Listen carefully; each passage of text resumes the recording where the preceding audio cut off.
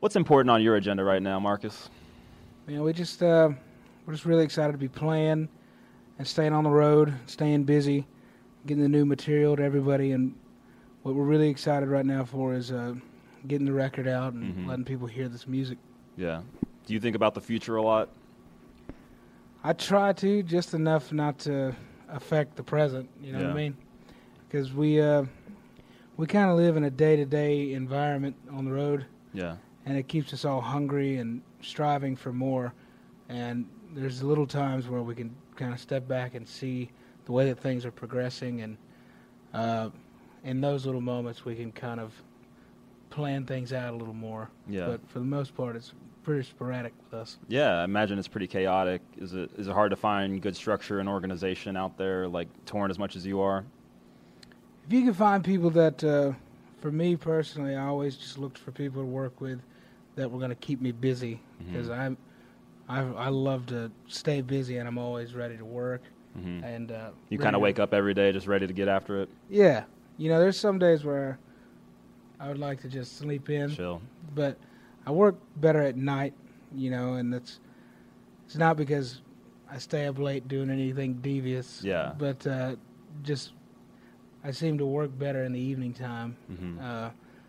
And Not one of those guys that wakes up every morning with like a cup of coffee and begins to write your no, songs. I'm not. No. Yeah. I usually write really late at night, and whenever I do writing sessions like in Nashville, they're always a little earlier than that works for me. Have you had some good sessions recently? I have. One of the tunes I sat down and wrote with Dan Auerbach and Pat McLaughlin, and we wrote a good number of tunes. It was a really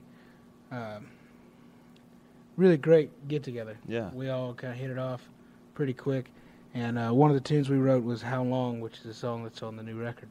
Now, I know Dan. Who's Pat? Pat McLaughlin is a writer, and he also plays with John Prine. Okay. He plays mandolin and guitar. Just a really great writer and a really great person as well. I can't even imagine. I mean, John Prine is kind of considered one of the best. I know, And then he's man. working with him, and Yeah. that's really special. Yep. That's very cool. So, talking about your band and everything, you like surrounding yourself with people that are really hardworking and focused people. And, how did you meet all these guys? I'm really blessed with everybody that we have in the band. Our horn player, Justin Johnson, I've known him since I was about 15, I want to say. And I met him around the Greenville, South Carolina music scene. And then he went off to college, unlike the rest of us. Our drummer went to college for a spell. But I remember when the band first started to take form, I walked into a bar called Got Rocks, where I used to play a lot. And I saw Jack Ryan playing. And it was like the heavy sound that I was looking for, because he's a hard hitter and just thunderous. And we hung out, and apparently I'd met him before, but I didn't remember it. And, from that moment on, we just really hit it off immediately, and then we ended up renting a place together, and we've lived there for a while now. And from there, we met Stephen Campbell, our bass player, who was playing with another band, and then we stole him, and then it's a lot of poaching. Yeah. Is what it is. But we took Stephen, and he joined the group, and then it felt great. So then we had the four of us, and almost just as recent as last year, Deshaun Alexander joined us on keys. Excellent addition. Thank you. Yeah. I'd say so, man. He's a trip. That's amazing. So, you were a side man growing up, really, and I'm wondering if there was a distinct moment that you remember that you thought, I need to become a band leader, and what that was like for you, that transition. My dad encouraged me a lot, because I was a side man in a lot of bands, but mainly his band. I was a guitar player in his group, and he really encouraged me to take what I do and sell it, And I say sell it, but like just do it to the fullest is what I mean by that. And he really encouraged me a lot to start singing. I had always expressed myself through the guitar, and at a certain point, it just wasn't enough. Yeah. I had a really close friend of mine pass away when I was 13, and that's when I really started writing and started singing, and it just felt good to me, to get that off my chest, in a way that was comfortable to me to do. You've referred to music as therapeutic for you, but also for your fans, and that you hope that that's what they experience when coming to shows. Yeah, that's something. At first, I always looked at music as a way for me to just express myself, and then it started taking off a little more, and then people would come to me and tell me that our music was helping them through something, and then I realized that it could be a two-way street in that way. And I just always like to encourage people to get it out, what they need to say, because I think we've lost a lot of really great artists and a lot of really great people just from not expressing themselves and internalizing it. That just turns into a bad situation. Agreed. Do you remember a time before you were playing music when you were interested in it and, maybe even listening to CDs probably at that point and just being alone and being like, someday I'm going to do this? Oh, yeah, man. I always had that thought. And it's being in school, I always knew what I wanted to do. I knew I wanted to learn, and I wanted to seek knowledge about things I didn't know about. But what I always knew I was going to do was music. There was never really a question in my mind, so I never had that moment of panic that I saw all my other classmates have, like in high school. And I always refer back to this quote, which is, people are asking permission to go to the bathroom one month, and then the next month they have to decide what they want to do the rest of their lives. I think that's insane. I think you should at least take a year, and I think also everybody should at least work in the service industry for at least a year. Yeah. Just to realize, humble thyself. Yeah, just to realize how terrible people really can be to strangers. So that in a way prepared me for working in the music industry, and I always knew that's what I wanted to do. Is music magic for you? I'd say so, man. I think it's magic for everybody. Yeah. You just got to know how to listen to it. So, what are you listening to? It's all over the map right now. I'm in a really deep Beach Boys K-hole, a big Brian Wilson K-hole, a lot of Pet Sounds, and listening to a lot of Dennis Wilson's side stuff. Always listening to a lot of Margaret Glaspie. I really like her stuff. She is good. Yeah, it's kind of all over the map right now. Yeah, I noticed, as the band was warming up today, some D'Angelo thrown in there. Yep. I really like that. D'Angelo's always on the stereo in the bus, and, Cool in the Gang, whatever it may be. I like whatever it, we're feeling. Wu-Tang Clan a lot.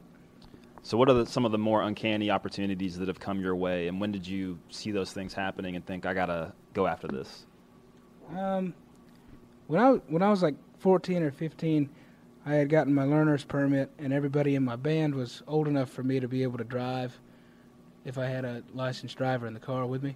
Sure. So I was like, let's go, man. So all they had to do was get in the car.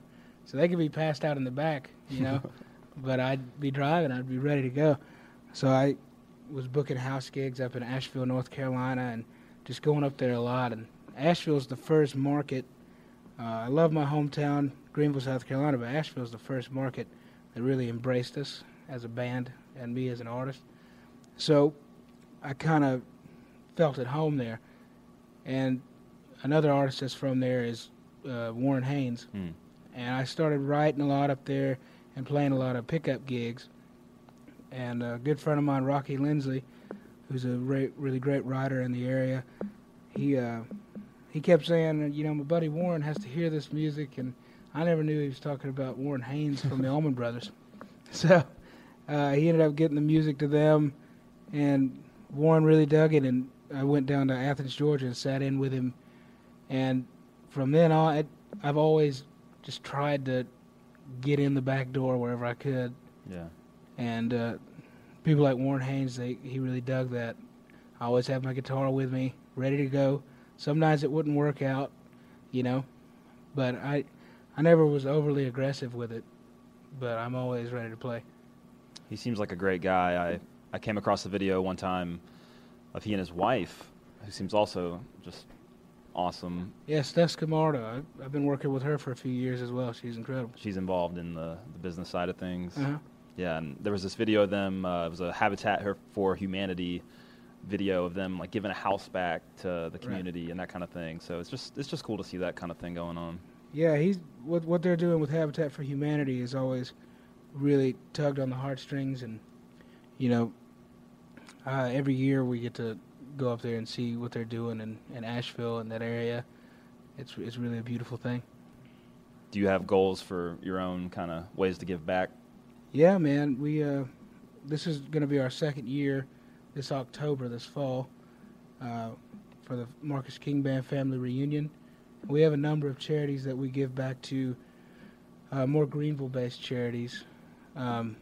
There's some for, you know, Mental Health of America, because when I first started planning the festival, I had a really good friend of mine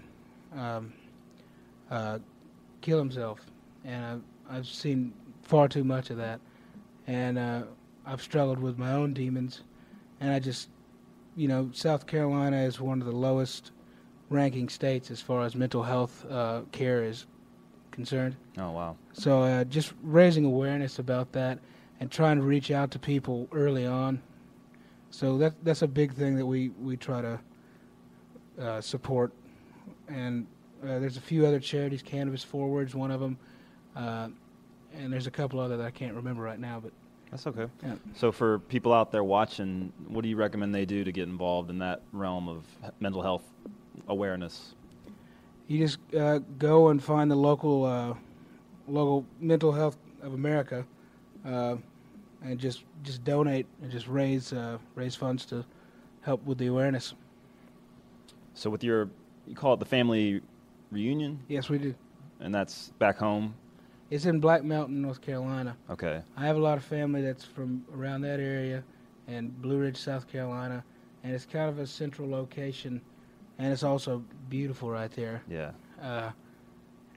And I fell in love with that plot of land, and Pisgah Brewing Company's there. Oh, okay. And I've heard of that. Yeah. They took the festival on, and that's where we have it, and it's just a good home vibe, and we encourage people to bring a dish and whatever they want to bring, picnic tables, and just make a party out of it. Who can we look forward to seeing this year? We're really happy to have the Revivalists coming back. David Shaw was at the festival last year, but now we got the whole group coming. That's going to be fun. Billy Strings is going to be there, having a good time. And Billy Strings is fun. Yeah, I think Dumpster Funk's on the lineup. DeRobert and the Half Truths from Nashville. We've got too many to even mention right now, but those are some good ones. It's gonna be a party. That sounds cool, man. So around that same time, you got an album coming out. That's right. Carolina Confessions. Yes, sir. Tell me about it. Carolina Confessions. We started working on that back in March, with Dave Cobb as the producer, and we were working on it at RCA, the A Room there.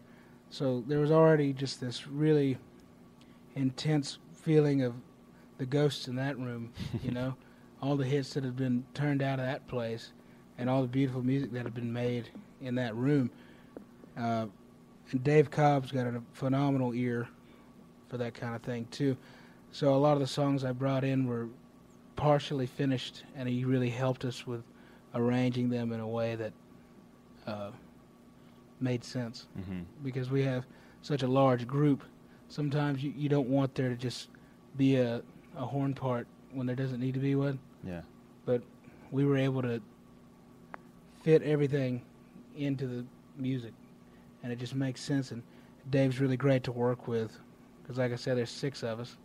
So at a certain point, you have to just take your hand off the button and let us kind of have our own arbitration process about every tune. And he was really good at just letting us work.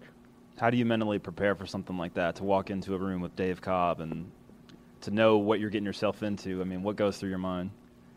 For me, I I try not to think about it. I just I'm always excited for the next move. Yeah. And whenever I get there, I just like to let it happen however it's supposed to happen, you know?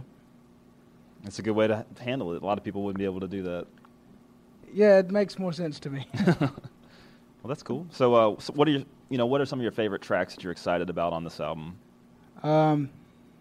Goodbye Carolina has got to be the song that I feel the strongest about on the record. Pretty powerful stuff. It's just things that I needed to really say. I really need to get out, and I just feel a weight lifted off my chest to be able to write it. And then the rest of the battle is getting it out to everybody to hear. And once that happens, because going back to how we talked about music being therapeutic, it really is. And just for anybody to hear it and to listen to what I have to say, it just makes me feel that much better. If you're like me, I imagine you've never played music and felt worse afterwards, really. Right. I mean, there have been some self-defeating gigs. Yeah. But everybody's got to go through that. I guess not everybody, but we sure did. Yeah. Yeah. What's it like now to go from having played little bars in your hometown, moving up to Asheville, moving up? I mean, this next tour you're going to have in support of the album, you're playing some venues at sort of next level, right? Yeah, man, it's incredible. And I'll be the first to tell you, I love playing small clubs. Cool. It's fun, and it just sounds so good, and it's intimate. And I love a smoky bar to play in. And the rest of the band always tells me not to say that. I mean, I'll take a smoky bar over a stadium almost every night.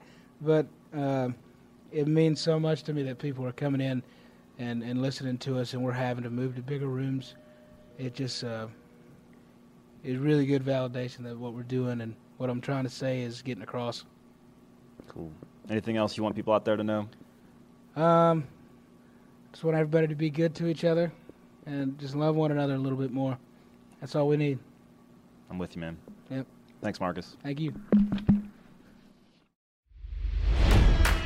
It's NFL draft season, and that means it's time to start thinking about fantasy football. FantasyPoints.com features industry-leading experts and prognosticators using proprietary hand-charted data to help you score more fantasy points. FantasyPoints.com is the place to go for whatever kind of fantasy football you play. Whether you play fantasy football, daily fantasy sports, or do a little bit of everything, Fantasy Points has the meticulously researched content to guide you to victory. And why wait for the fall? Fantasy Points also covers the new spring football league, the UFL. Join the guru, John Hansen, Scott Barrett, Joe Dolan, and other massive names in the fantasy football universe with an exclusive offer. Use code Pantheon for 15% off any Fantasy Points package, including the all-in package, with access to every article, tool, and data nugget that Fantasy Points has to offer. That's FantasyPoints.com and code Pantheon for 15% off at Fantasy Points. FantasyPoints.com, code Pantheon. Score more fantasy points.